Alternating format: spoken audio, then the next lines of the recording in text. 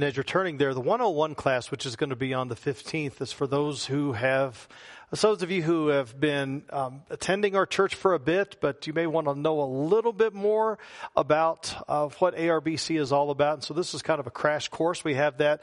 It's during our Sunday school hour at 9 o'clock on the 15th. So if you're interested, please let us know. That's another way that you can use those connection cards. Also, I'm just very thankful that we can get into a new year and begin to start going through a new series where we're going to be talking about the marks of a disciple of Jesus. And so hopefully we can all be locked in, pay attention to what God is saying in His Word, and be able to move forward well in this. So we're in Mark chapter, again, number 8. Would you stand with me as we read verses 31 to chapter 9, verse 1. It says this. And he began to teach them that the Son of Man must suffer many things and be rejected by the elders and the chief priests and the scribes and be killed and after 3 days rise again. And he said this plainly, and Peter took him aside and began to rebuke him.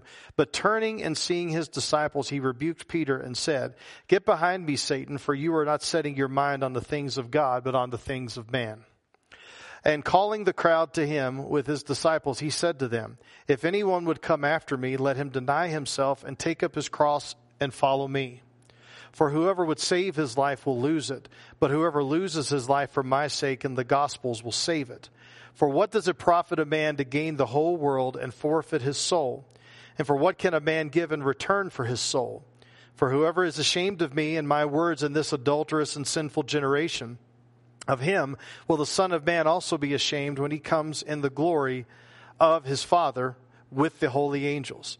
And he said to them, "Truly I say to you, there are some standing here who will not taste death until they see the kingdom of God after it has come with power."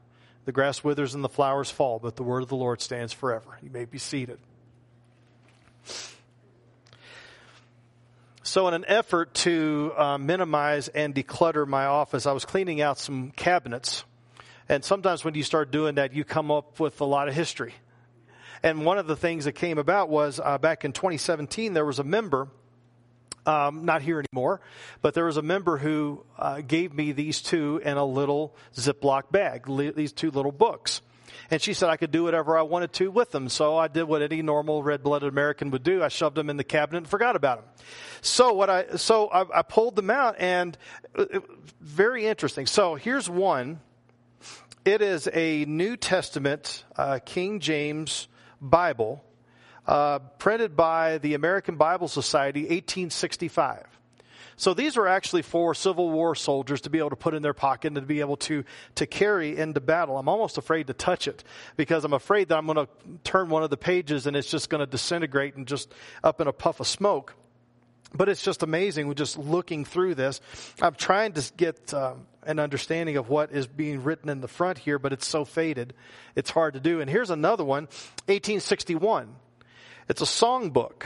And I looked up the gentleman who, because you can look up anything on the internet, which is amazing. And the gentleman that put this together, he was a United Brethren in Christ minister.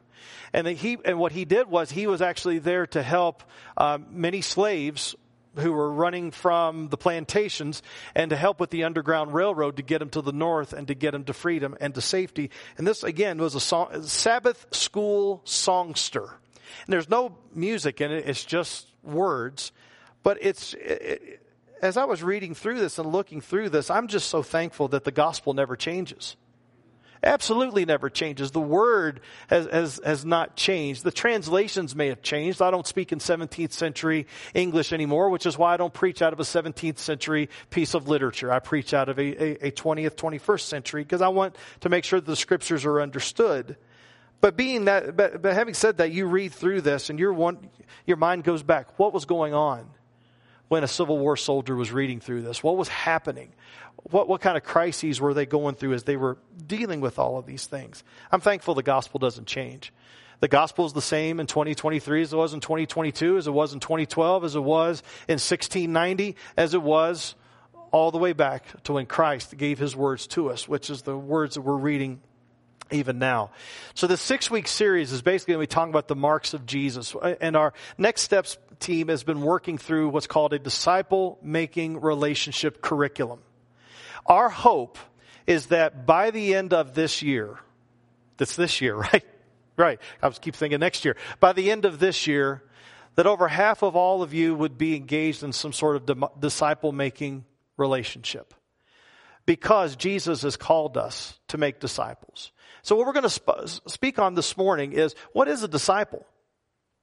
When I was involved in a Christian group in college, one of the things that I remember them telling me was, they thought that a disciple was like the second or third step of being a Christian. In other words, like when you become a Christian, you're a Christian. But then when you start really wanting to get serious about it, then you would be a disciple. Well, there's nothing like that in the New Testament. We're disciples. The confusion may be is that Jesus called his disciples, and thinking that, well, that's someone that is walking right with Jesus, who was there with Jesus. But the fact is that in the Great Commission, when we're called to go and make disciples, obviously these disciples that are being made weren't walking with Jesus at the time, because Jesus was going to be ascended back to the Father. So all of us who are Christians are disciples. Those of you who are not followers of Jesus yet, we're calling you not just to be a Christian, we're actually calling you to be a disciple. We want to make sure that you are sitting at the feet of the Master. And that's what a disciple really is. Jesus here there's a turning point here in the ministry here. And the turning point is significant. The turning point is talking about where in verse 27 where it talks about, and Jesus went on with his disciples to the villages of Caesarea Philippi, and on the way he asked his disciples, who do people say that I am? And they give John the Baptist, they give Elijah, one of the other prophets, but who do you say that I am? And it says here that Peter is answering, you're the Christ. And so Peter gets it right. Now Peter doesn't always get it right, but Peter gets it right. And so when it looks at this and Peter's feeling pretty good about himself, it's very clear that the Jews at that point and Jesus' disciples did not get the fact that a Messiah would be one who suffered. They saw a Messiah who would be one who conquered. And so if we're going to be followers of Jesus, we're going to have to be following the way of the Master. And so that's what we look at here in verse 31, where it talks about, and let's get to it right away, what a disciple really is trusting in the saving work of Christ. That's number one. You can use your notes. You can just listen however you want to do this. Whatever it is best for you to focus on what's being said here this morning. You got plenty of time to have conversations later, plenty of time to be able to talk and think about other things. Let's focus on what's happening now. Where it talks about here, look at verse 31. And he began to teach them that the Son of Man must suffer many things, be rejected by the elders and the chief priests and the scribes, and be killed, and after 3 days rise again. 4 things are mentioned there. 4 things. That he must suffer many things. That he must be rejected by the spiritual authorities. He must be killed, and he must rise again. Notice the word, notice the verb, not may, not might, must. This is the way that it has to happen. And again, we know, if we think of Isaiah 53, which Isaiah 53 is a very popular passage amongst us in church world, where it talks about the suffering servant. The Jews didn't read it like that. The Jews read it as if it was Israel suffering, not the Messiah coming to suffer. Again, the Messiah was to come as King and Lord and to wipe out all of the enemies. And that's what they were hoping. And so when Peter says, you are the Christ, you've got it right. Oh, good. Rome's done. We're free. But no, what he's saying is, no, this is how this has to happen in order for your salvation to take place. 1 Corinthians 15, 3 and 4, Paul talks about as he starts off this resurrection chapter, for I delivered to you as of first importance what I also received, that Christ died for our sins in accordance with the scriptures, that he was buried and that he was raised on the 3rd day in accordance with the scriptures. Of first importance, he says. So if we're churches And we're not talking about the death, burial, and resurrection of Christ frequently as a means of our salvation, as the means of our salvation. But instead, we end up going about, and this is our Sunday school classes as well, and we're just talking about how we can live a better, more productive life. Of course, when we're getting into the new year, we're making resolutions and we're thinking about how can we make an impact in 2023. And we spend all that time talking about that as disciples and as Christians, and instead of looking just forward, don't look back 2,000 years to where our salvation was accomplished. Then we're missing it. Paul says it's of first importance, and it must be of first importance to us, and it must be of first importance to the generations that we pass along. Now, I'm going to spend a little bit more time on this as we get closer to Easter, but this is what Jesus had to go through. And it's no wonder that Peter had a problem. And it's no wonder sometimes that we have a problem with a suffering Messiah, because it may be embarrassing. We want a Messiah that is, that has everything together and is bringing us together and is this unifying figure. Why in the world would we want to be embarrassed by a crucified Savior that died like a criminal? We have to be very, very careful with this. So this is where we get to the second part. Is that being a disciple of Jesus means setting our minds on the things of God, not on humanity. Doesn't that sound obvious?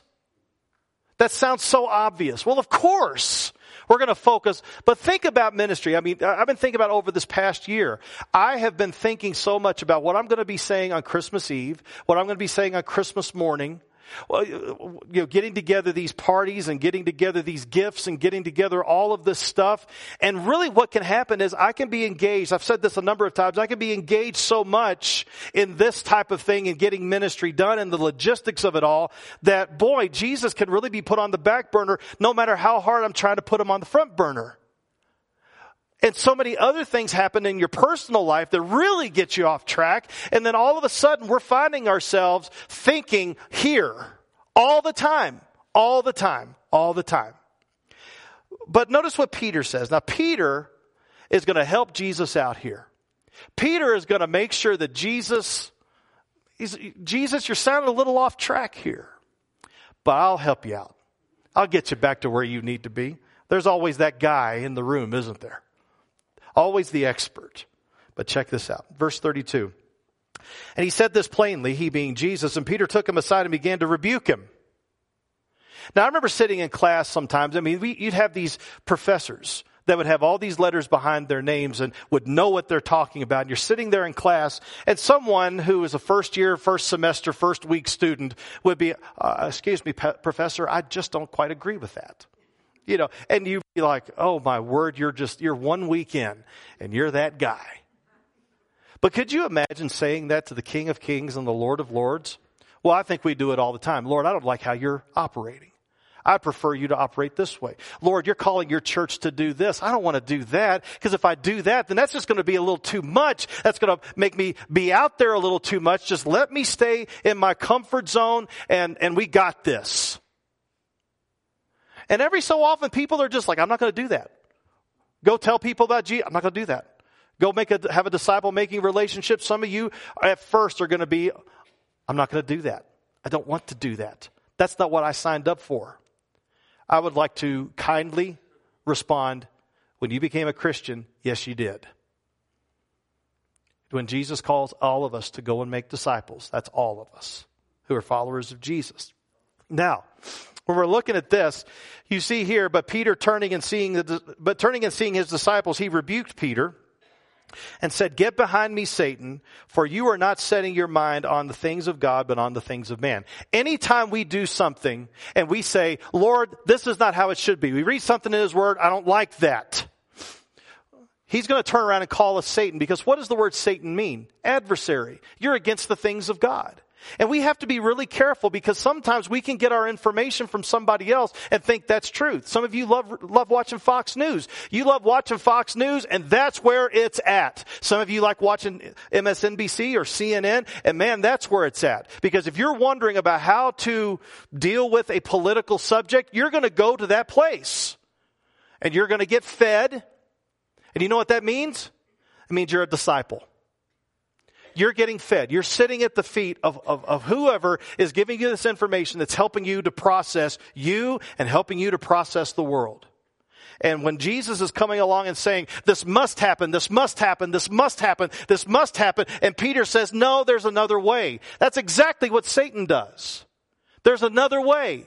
Not what God's saying is the way. No, there's another way. Satan is all about getting you to take a shortcut. He's all about getting you to justify disobedience. He's really, really good with that. Well, I'm not, and I've said this one before. Well, I'm not going to tell people about Jesus. I don't have the gift of evangelism. Well, there's no such thing as a gift of evangelism. There's a call to be evangelistic. Well, I don't think I really need to go to church all the time because we're the church. Church isn't a meeting. Church is about people. No, he calls us to gather together. We are really good, really skilled at justifying away something to really feed us to make it sound spiritual. Be careful. That's why I'm asking you to be in the scriptures every single day. Find a Bible reading plan where you're in the scriptures every day so your mind is being conformed to what God is saying rather than you being conformed to what you think or what somebody else thinks that may not have your best interest. Those news outlets, they need to make money. And sometimes they're going to find out what people want to hear. Jesus isn't like that. He tells you what you need to hear. And that's why we need to make sure that we are before His Word all the time. Here's the one, though, that we really need to soak in. Number 3. We're going to camp out a little bit longer on this one. What does Jesus want from His disciples? Dying to self daily to follow the Savior. And so whereas He said there were 4 things that had to happen to Him, here's 3 things that have to happen to us if we're going to follow the way of the Master. Verse 34.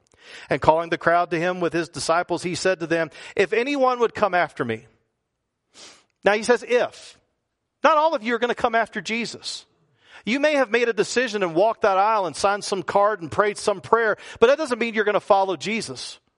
I mean, my grandmother used, proof is in the pudding. What are you doing with it? Are you just relying on a decision a long time ago and then just cruising to glory? It's not stamping a ticket on a train and then you're just going to be on the train and here we go to my destination. No, there's a journey. And it's a journey that God has called us to where we are following Him and dying to ourselves every single day. Look at what's being said. If anyone would come after me, let him deny himself. He must increase. I must decrease. Let him deny himself. Take up his cross. Why do we have to take up our cross? Because He took up His. The idea, though, is that when you were sentenced, you would have a cross, and you were sentenced to be crucified, you would have a cross beam tied to your arms, and you would have to walk that whole way from point A, where you were sentenced, to point B, where you were going to be crucified. And you would have that beam on you. And there would be this burden that you would have. And it would be a tough, long, hard road. But this is what He's called us to do. He's called us to deny ourselves. He's called us to take up our cross daily and die to self. Every day, every hour, something's going to pop up inside you and you're like, that doesn't belong. I know that doesn't belong. But our flesh may be tempted to give in. Oh, that feels pretty good. That sounds pretty good. And then you do and you're like, what did I do? And then sometimes you're confronted with something, but you're in the Word. And you want to follow Jesus because your identity is, I'm a disciple of Jesus. And that begins to filter. Not your feelings, not your desires, not your whims. That begins to fuel you. And then all of a sudden you're like, I'm a disciple of Jesus. You get behind me, Satan.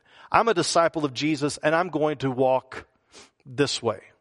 There was a comedian who ended up losing about 130 pounds. And one of the things that he said was, he's like, one of the things that happened when I was eating was I was very happy when I was eating those 3 Big Macs at a time. But then about 20 minutes, I was really sad. So I'm having to make sure that when I'm sitting down to eat, that it may not be the happiest meal that I'm eating, no pun intended, but it may not be the happiest meal that I'm eating. But those 15, 20 minutes later, I sure feel better because of that decision that was made right then.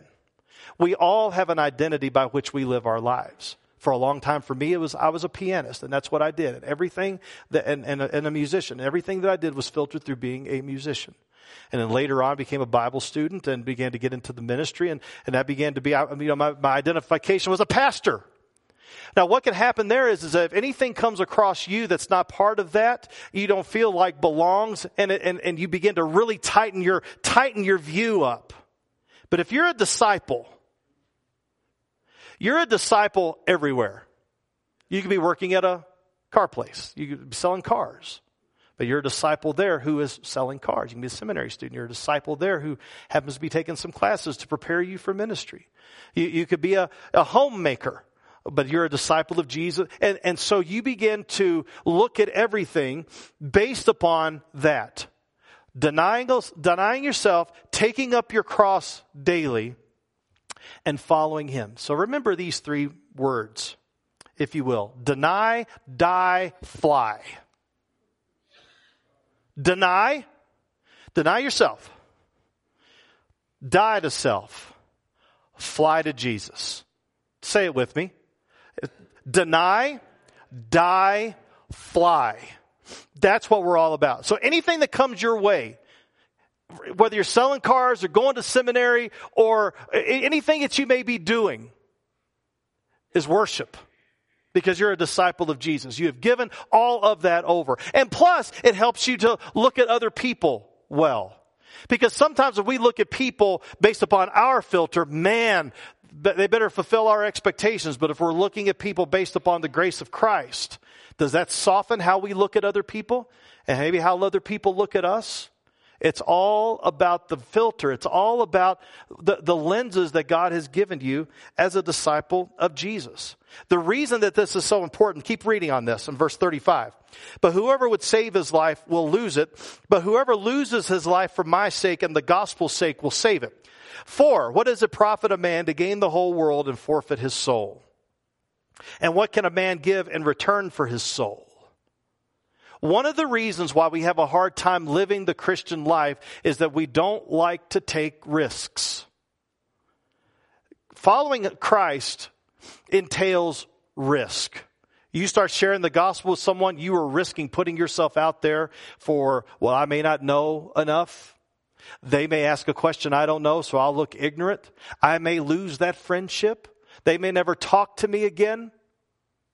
And the words that we begin to use, like all of a sudden now it's like, I'm out. I don't want to be a part of it. And then, you have risked losing a relationship. You've risked losing your reputation. You've risked losing so much that the world values. And then sometimes we just don't want to take the risk. And so I'm telling you that when Jesus calls us to do something like this, he always makes sure that we're counting the cost. Like in the Sermon on the Mount, in Matthew 5:13-16, he calls us to be salt and light.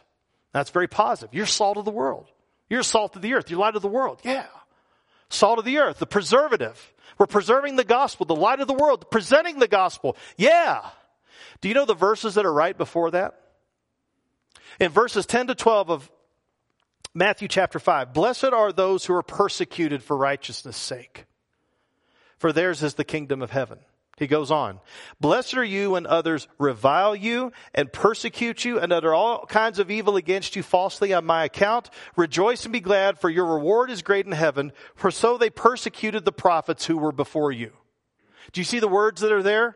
As far as being salt and light, reviled, persecuted, uttering all kinds of evil against you. Why? Because of him. Your identification in him will bring all of that about. But here's the question. Is being a disciple of Jesus worth it? And when you say amen, many of you did, that means that you agree with this. But you've got to agree with it when the hard time hits, when the squeeze begins to come, when things don't quite go your way, because it's not about things going your way, it's about things going his way. We live in a broken world and things aren't going to go the way that they should. But we have to be sure and be careful that our purpose in this world is not simply to be happy and content. That's what the world is saying. That's the American dream, that everybody is flying at you. And sometimes I think we as Christians, we try to appropriate the American dream. Well, God's good because He gave me this job and I got money in my account and everybody likes me and everything's going great. That's how I know God loves me. Talk to the persecuted church in Africa. Talk to the persecuted church in South America. Talk to the persecuted church in China and India and see if that works. And some of these books that are being written about how God's just going to bless you and give you all this stuff if you just follow Him. Well, that doesn't work in the Middle East, where you will be killed for naming the name of Jesus. That doesn't work. Well, what does work? Well, we have to realize Acts 14:23, through many tribulations we will enter the kingdom of God. This beautiful passage in 1 Peter 4. Verses 12 to 16, Beloved, do not be surprised at the fiery trial when it comes upon you to test you, as though something strange were happening to you. See, we as Americans think hard times, as far as following Jesus, that's strange. And we shouldn't see it as strange. We should see it as part and parcel of who we are.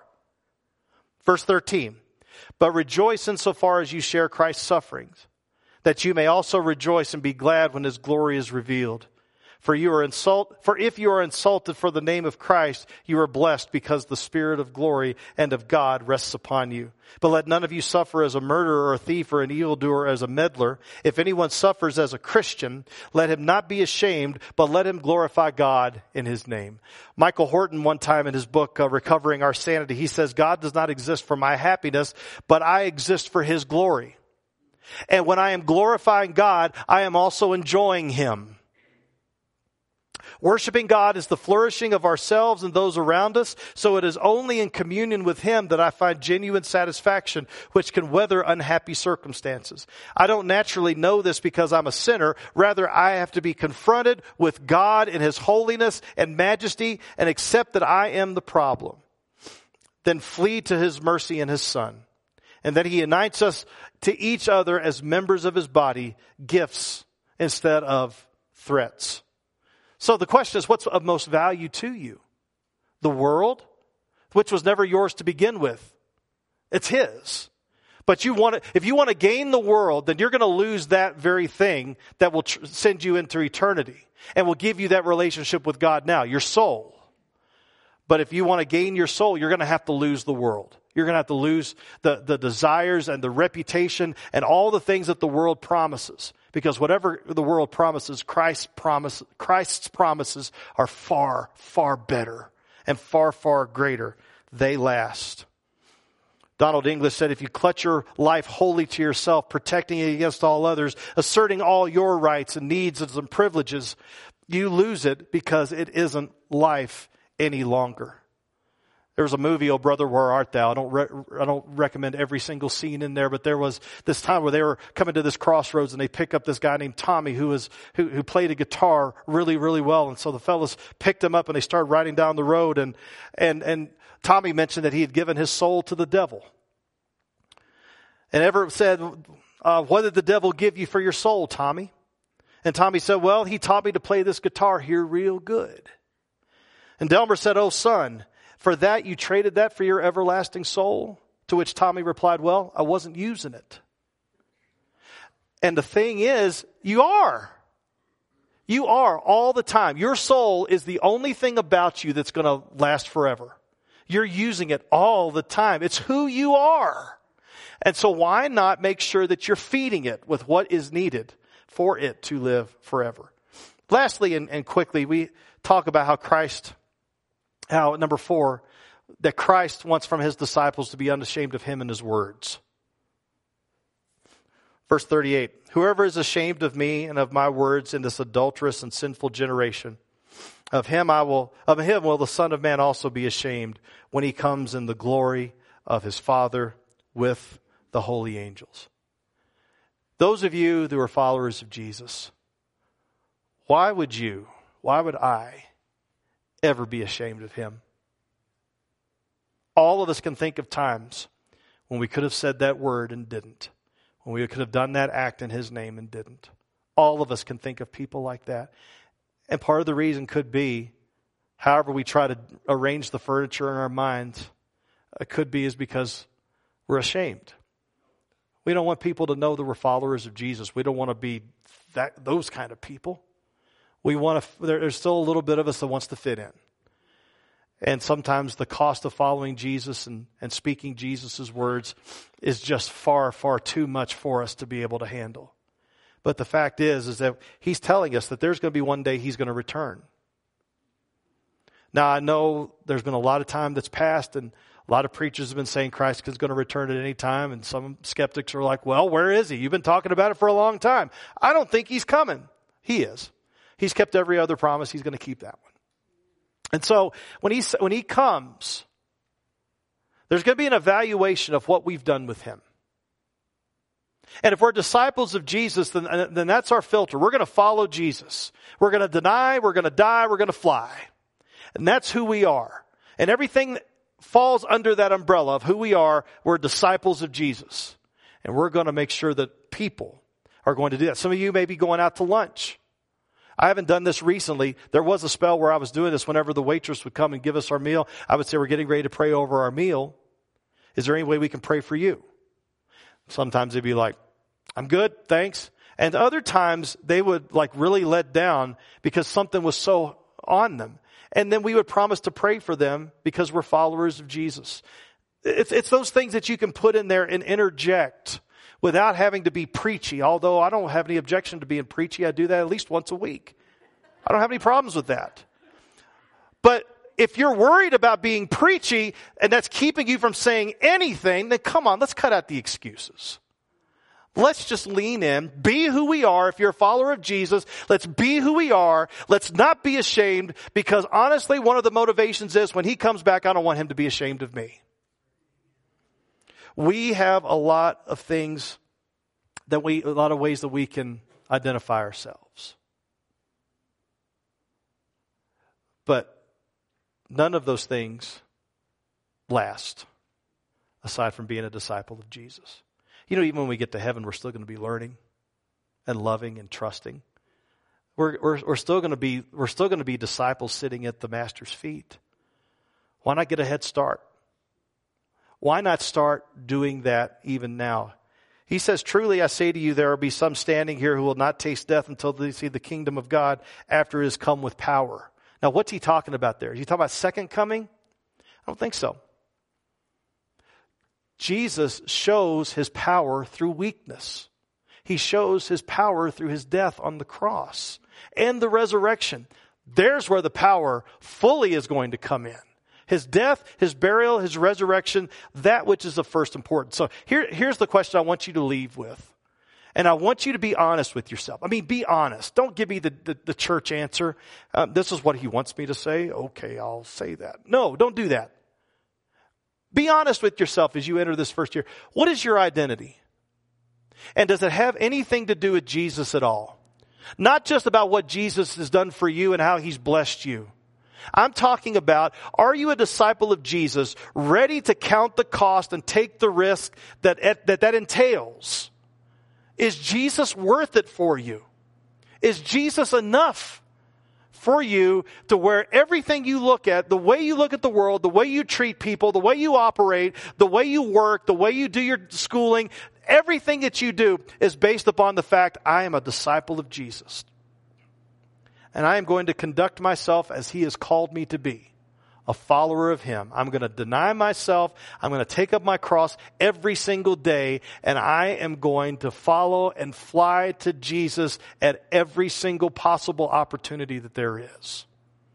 That's what it means to be a disciple. It's not just a learner, not just accruing information. It is a lifestyle. It is following Jesus with all that we have. So really, how would you identify yourself? Heavenly Father, help us to make sure that we know where we are, to not justify our disobedience, not to come up with excuses for disobedience, but Lord, to be a disciple. There may be some that are here that are not followers of Jesus at all, but they may be followers of church or followers of denomination. or followers of a political persuasion. And all of those things are substitutes, and bad ones at that, Lord. Father, I pray that you would help us to get it right. Give us new eyes. Give us new lenses by which to look at the world. Help us, Lord, to recognize that we are disciples of our Lord Jesus Christ. You bid us all to come, faithful or unfaithful. You bid us to come, to make sure that we are keeping our eyes fully and totally and completely upon you. Lord, thank you for the privilege of following you. And if there are those here that are not followers of Jesus, I pray that by your Holy Spirit, that your word and your Spirit would drill down and drive to the very core of who we are, so that not only would we see who we are before you, sinners in need of a Savior, but that we would see you, Saviors who save us from our sin. Thank you, Father, for all that you've accomplished on our behalf. We love you and thank you. And may you help us to answer this question honestly, who we are, to take us to where we need to be. We are disciples of Jesus. Help us, Lord. We pray this in Jesus' name. Amen. As we stand, we will be singing. I will